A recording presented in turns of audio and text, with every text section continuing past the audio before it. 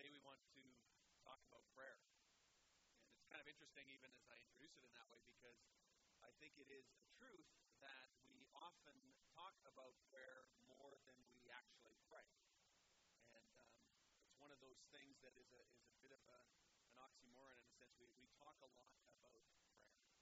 And today we want to do that, but we also want to spend some time in prayer together as well.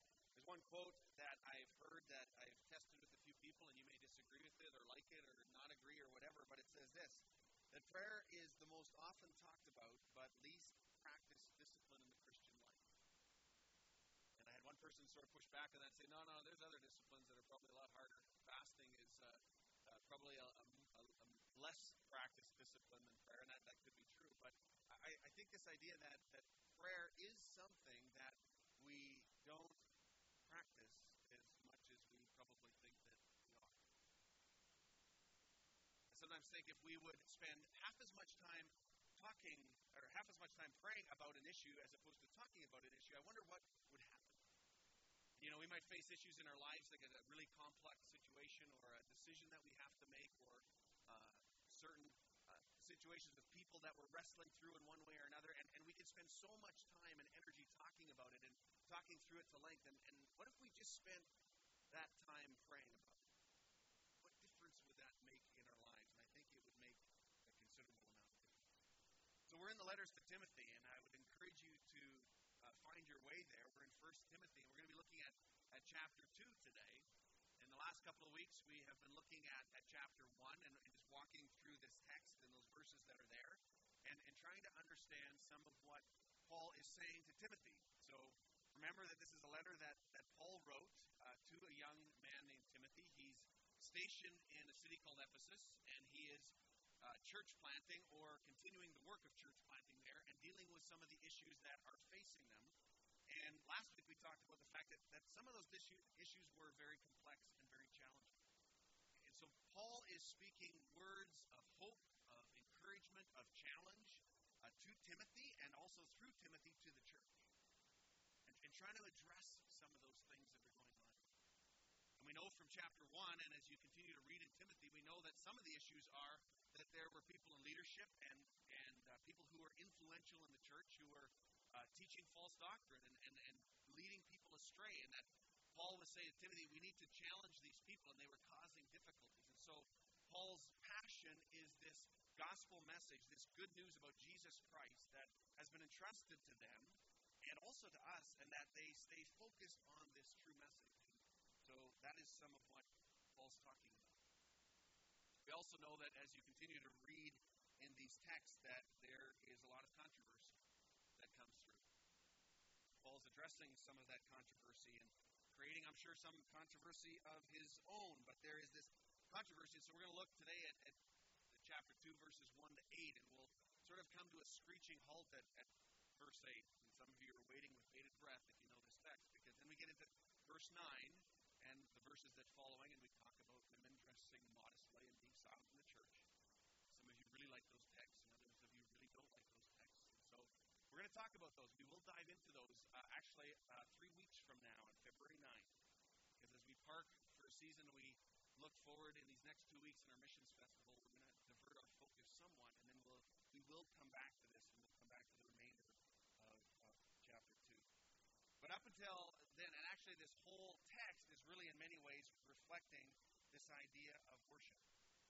And again, as I said, there's controversies that come out in the chapters and verses ahead. But I think even in prayer, I think there's controversies there as well too. Maybe they're not quite so obvious, and they're not controversies and conflicts that are external necessarily, but I think prayer raises controversy and conflict internally within us, would be my guess. As I relate to people and talk to different individuals and to some of you, and when it comes to this topic of prayer, I know that prayer creates some internal struggle and internal challenges as we wrestle with the understanding and the practice of it. And I know that for some people, they find themselves somewhere between a longing and an anticipation of what prayer is and what prayer can do, and also with some frustration and even hopelessness. Sometimes even just a little smattering of guilt in there as well. And so I know that prayer can cause some of that wrestle with prayer and how it is that we not only believe in it, talk about it, but how we can pray. So let's read 1 Timothy chapter 2 at verses 1 to 8 as Paul is instructing his young disciple. And he says, I urge you, first of all, to pray for all people. Ask God to help them. Intercede on their behalf and give thanks for them. Pray this way for kings and all who are in authority so that we can live peaceful and quiet lives marked by godliness and dignity. This is good and pleases God our Savior, who wants everyone to be saved and to understand the truth. For there is only one God and one mediator who can reconcile God and humanity, the man Christ Jesus. And he gave his life to purchase freedom for everyone. This is the message that God gave to the world at just the right time. And I've been chosen as a preacher and apostle to teach the Gentiles this message about faith and truth. And I'm not exaggerating, just telling the truth. And in every place of worship, I want men to pray with holy hands lifted up to God, free from anger and controversy. So prayer. As we look back at these first verses that we read here today, and Paul starts off and he says, I urge you. And in my translation, that is the New Living Translation that I'm reading from, it unfortunately it doesn't include this inference of saying therefore or then, which it does in other translations. Even in the NIV, it says it this way. It says, I urge then, first of all, that requests, prayers, intercession, and thanksgiving be made for everyone. So it says, therefore, or then, implying back to chapter 1 and saying, given all this that we've talked about, given the importance of the truth of this gospel, given the challenges and the conflicts that you're going to face and are facing, given all this, then you need to pray. Timothy, you need to be a man of prayer. You need to lead your church to pray. You need to help people understand the importance of prayer. And he says, pray in all ways for all people. Like, just learn to pray and be passionate about prayer. Be disciplined in prayer. And he's saying to Timothy, this is some of the most important work that you do, and you need to get this. You need to understand this. That when it comes to this kind of work, he says the beginning and the middle and the end is prayer. And so often we start this work and we do this work in a prayerless way. And so Paul is discipling Timothy and the church and saying, this spiritual work that we do, it's prayer. And prayer is so important, and you need to do this in very intentional ways. He's saying, do you love these people enough to pray for them? Do you love the gospel that you've been given that has been entrusted to you, this good news about Jesus Christ? Is it that important to you and that passionate in your heart that you are committed to pray about this and about those who would hear this message and that they would be transformed? So he encourages Timothy to be a man of prayer. Well, I mentioned at the beginning that we're going to not just talk about prayer, but we are also going to pray some. So what I want you to do right now, just for a moment, maybe give you 30 seconds of quietness in your heart, is I want you to think of somebody in your life that you do actually pray for on a pretty regular basis. Maybe there's a very specific person and a very specific need or a situation that you've brought to the Lord many times. And I want you to think about that one. And it'll probably come easy to you because you've maybe prayed about this often. And similar to what Paul says, I want you to just think about this situation or this person, and I want you to just lift this up before the Lord and give thanks for this person and bless this person and just pray into this situation for a moment. Would you do that for about just 30 seconds in the quietness of your heart? Let's pray. Quietly. Now,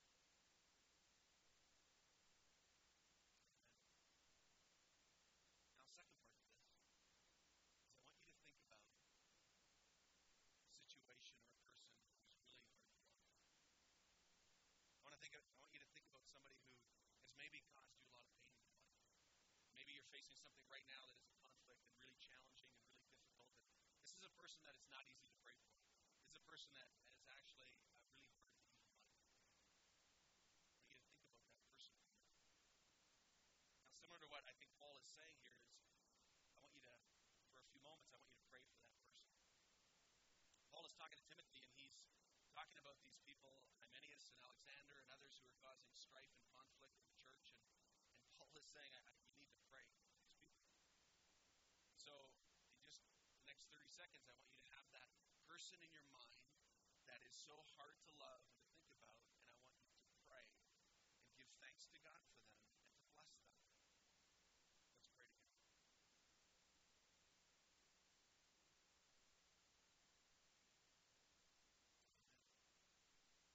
Paul goes on and he says, you need to pray for kings and all those in authority. And he says, those people who have positions of authority and have to make judgments and make decisions, they have a challenging life. And you need to make their life easier, and you also need to lift them up in prayer. And you need to bring them before the Lord. And when you understand a bit more of the context of these verses and the context that Paul is speaking to, it becomes even more remarkable that Paul would say this to Timothy. And I think if Timothy were reading this, I can only imagine some of the ways that he would respond to that. But think about this. This was a season of life where Nero was the emperor in Rome. And Rome was the oppressive, dominant, ruling authority in that whole region. And in 64 AD, right at about the time that this letter was written, in 64 AD, if you remember your history, Rome burned to the ground. And there were apparently about 10 out of the 14 wards, whatever a ward is, but a section of the city, 10 out of the 14 sections of the city burned to the ground. And the people at that time, the Roman people, were obviously, this was the most incredible catastrophe that they could imagine that would happen to the city of Rome. Can you imagine, 10 out of the 14 wards were on fire and burning to the ground? Well, the people are in an uproar, and they're blaming Nero. For whatever reasons, they blame him for this catastrophe that's happening to them. What does he do? He, in turn, blames the Christians. And so he blames the Christians for this fire. And so this persecution starts sweeping through the churches in this region because of what is going on in the context of this. And when you understand that, you get a bit more of a sense of what Paul is saying here and the implications of what Paul is saying here to Timothy in this setting. There's a great Roman historian. His name is, however you say his name, Tacitus Cornelius, who both hated Christians, but he also thought that Nero unjustly attacked them. So as a historian, he has a bit of a balanced view, and he writes in the history books about this event and about this time. And I want to read, it's a rather long quote, but it really gives us an insight into some of what was happening at this time, as this historian is writing about Nero, about the fire, and about the persecutions that came to Christians. Now, this guy is not favorable towards Christians. He's no fan of Christians. In fact, he's not defending them at all, but he does think that they got unjustly attacked by Nero.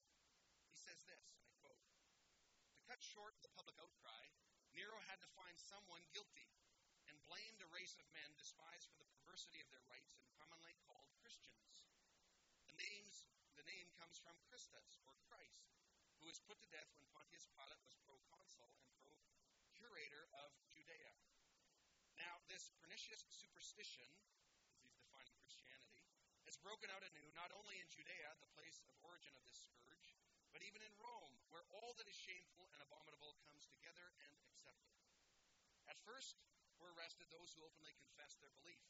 Then after their accusation, a great multitude were imprisoned, not just accused of having caused the fire, but because they were regarded as being burning with hatred against the human race. They were put to death with refined cruelty, and Nero added scorn and derision to their sufferings. Some were clad in the skins of wild beasts and thrown to the dogs to be devoured. Others were nailed to the cross, others burned alive, and still others covered with inflammable material, which was then set on fire to serve as torches after sunset. Nero allowed his gardens on the Vatican Hill to be used for this spectacle, which also included circus games. And he proclaimed the opening of the circus games.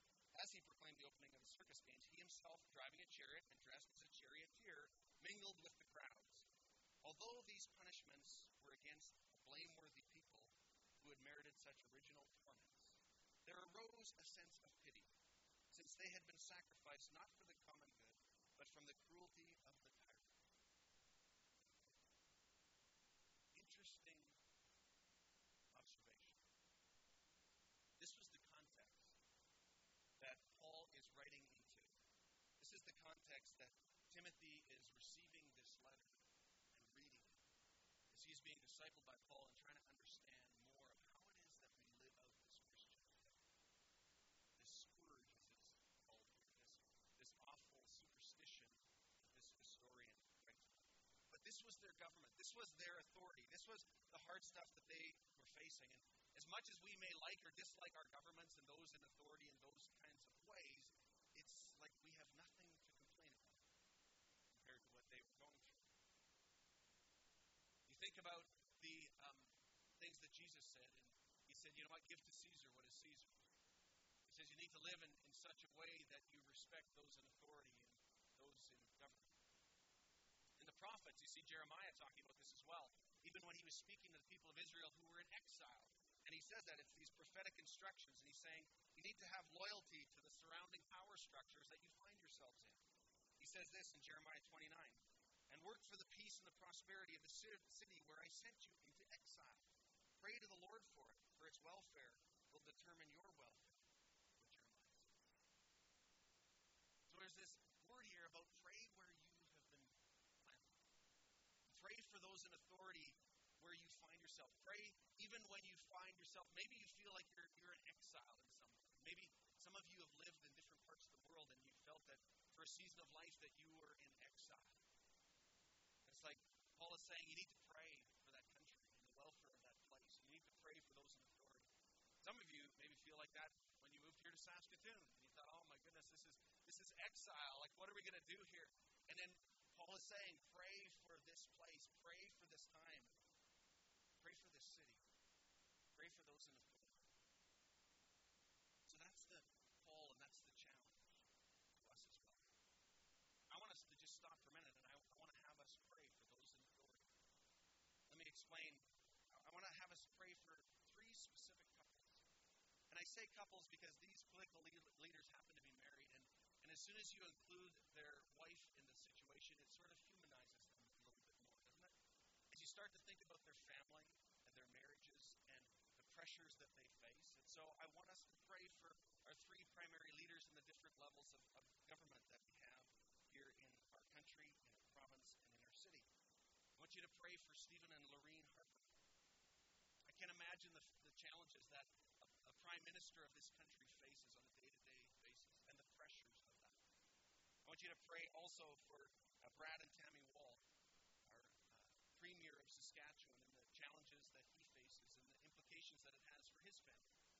I want you to pray also for Don and Mardell Atchison, the mayor of our city of Saskatoon, and just give some time to lift these couples and their families up to the Lord as Paul instructs us to do.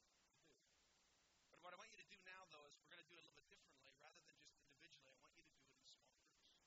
Now, for some of you, this is really freaky and uncomfortable. I get that. Relax. It's going to be okay. If you are totally kind of, unnerved by praying out loud, just sit quietly and listen. Hopefully somebody else around you will enter in and give some leadership. But just take a risk and maybe just step out and just pray a real simple prayer. Maybe it's just one line. But what I want you to do is just turn and with the 3 to 5 to 6 people around you, just spend a few minutes. I'm going to give you about 1 minute for this, so you don't have long. You don't have time to all introduce you to each other and tell your life stories. Just get right into prayer and pray for these 3 couples and lift them up before the Lord. Would you do that? Let's pray together.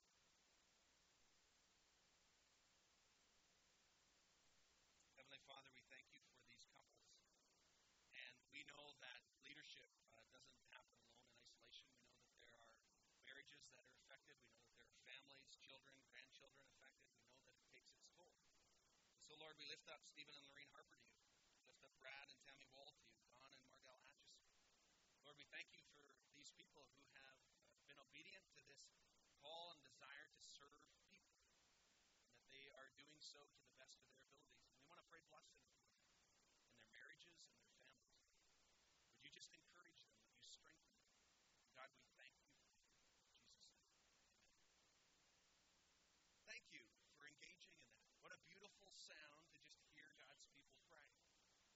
And to be obedient to what Paul is calling us to do as a church, and to be as a church, to be people of prayer, and to lift those people up that are in authority over us in whatever kinds of settings, that you would do that as you think about your bosses and those people at work, or maybe it's a foreman, or maybe it's someone else in your life who has authority, as you bless your wife, for those of you who are husbands. Yes, they have authority over you as well too. Okay? And so that we would bless one another, husbands and wives together, with workers and co-workers and all these different kinds of ways. So Paul's concern in this text is that we would have a kind of society and that we would pray for a type of society that would support God's mission in the world. Because we see that throughout this text that his passion is for this good news of Jesus Christ. To go out uninhibited and unhindered so that more and more people can come to faith, that more and more people can know who Jesus is. And so he says, pray in that direction, pray in that way, that we would have that kind of society. So he says that to Timothy and also to the church, and he's saying, live quiet and peaceful lives marked with godliness and holiness, or with dignity. And last week we talked about this idea that our testimony matters, that our witness matters, how we live our lives, our testimony that is verbal and our testimony that is action in terms of how we live. And how we don't want our testimony of our lives to discredit the words that we speak. And so Paul is saying to Timothy, live in such a way that your testimony has traction. Live in such a way that your testimony gives fertile soil to the words that you're going to speak in this gospel of Jesus Christ that we are proclaiming. And so pray for this kind of society. Pray for this kind of life. And it's far more than just respectability. And it's far more than saying, just live as good citizens. Don't ever say anything or rock the boat or stand up or speak or about or anything like that. He's not implying that because you don't see that in Paul. You see Paul addressing things, challenging things to make a difference in the world in which you live, to make a difference in the city that you live. He's talking about that all the time. He's saying, get involved and bring the gospel there. But live in such a way that your testimony gives witness and credibility to your spoken word as well, too. And so we need to think about that and pray towards that. Now we know that as we look through history, we know that the gospel seems to get all kinds of traction in places of persecution. And so you might say, well, maybe we should pray for persecution, but we don't really see that in Scripture, and so I don't know that we need to pray for that. That just sort of comes when we truly live out the gospel. But Paul is saying, you know what? If you have leaders who allow you to meet and to gather in churches, the gospel can be proclaimed, and it can be spoken like from a platform like this, and we can have Bibles in our hands, and we can read because we have freedom to do that. So pray for those kinds of things. But at the same time, engage your culture, a cultural engagement that changes your culture. Do you even know the people in your city and in your neighborhoods well enough to know what their hearts long for? Do you know the questions that they're asking? Do you understand the people around you enough to know where their beliefs are at and what questions are stirring in their heart? And sometimes as churches and as people of God, we're answering questions that nobody's asking. And so do you understand the questions of your culture? Do you understand the questions of your city and the issues that are there in front of you? And are we people like that? Pray that God would give us wisdom to that so that we can be effective witnesses and give answers to questions that people are asking. And the burning issues that are on people's hearts and minds, and that we would live in that kind of way. In Colossians chapter 4, verses 1 to 6, there's a text that is kind of like a parallel text where Paul says some similar things. I want to just read it for you. It says this, devote yourselves to prayer with an alert mind and a thankful heart. We pray for us, too, that God will give us many opportunities to speak about his mysterious plan concerning Christ. That is why I'm here in chains. Pray that I will proclaim this message as clearly as I should. Live wisely among those who are not believers and make the most of every opportunity. And let your conversation be gracious and attractive so that you will have the right response for everyone. So here as Paul is writing another letter to another church in another city, he's saying basically the same thing. He's saying you need to devote yourselves to prayer. Be people of prayer with an alert mind, meaning you understand what's going on. You understand the city that you live in and the people around you. You know the issues. Be alert and be in prayer.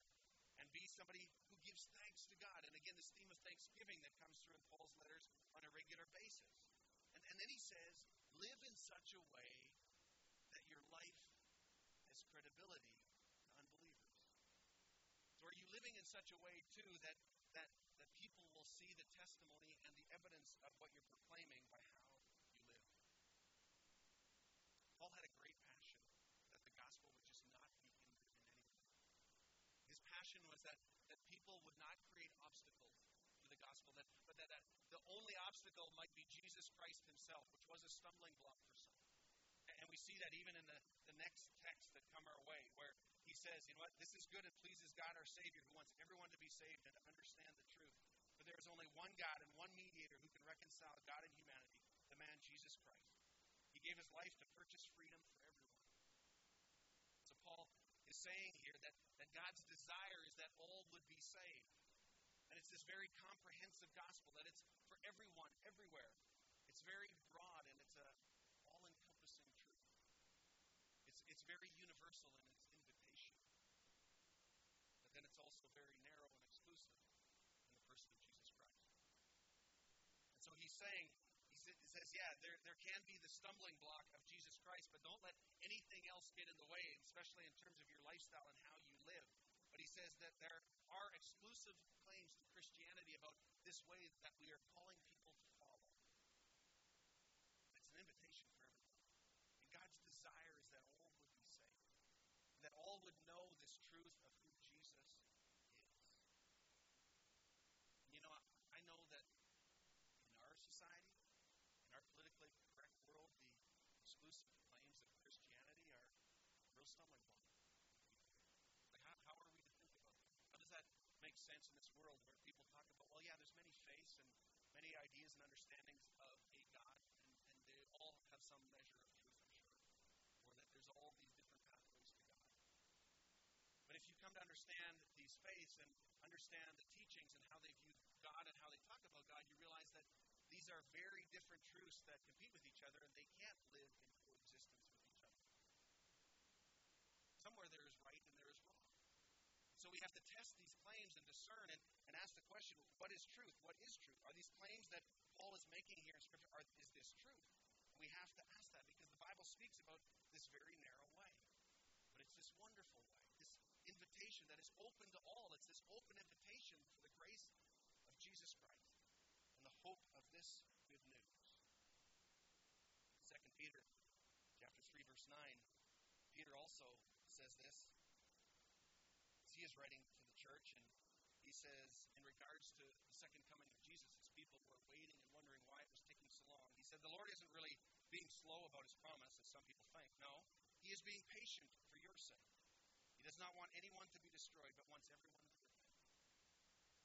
And so again, we see in Peter and in Paul this truth that God's desire is that all would be saved. God's desire is that people would repent, and that all would come to faith. And yet we know that that is not what happens.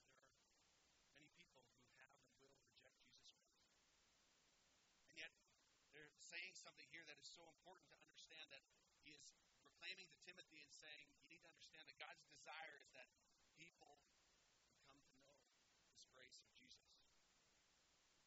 At the heart of all this is prayer, and what he's describing in this text.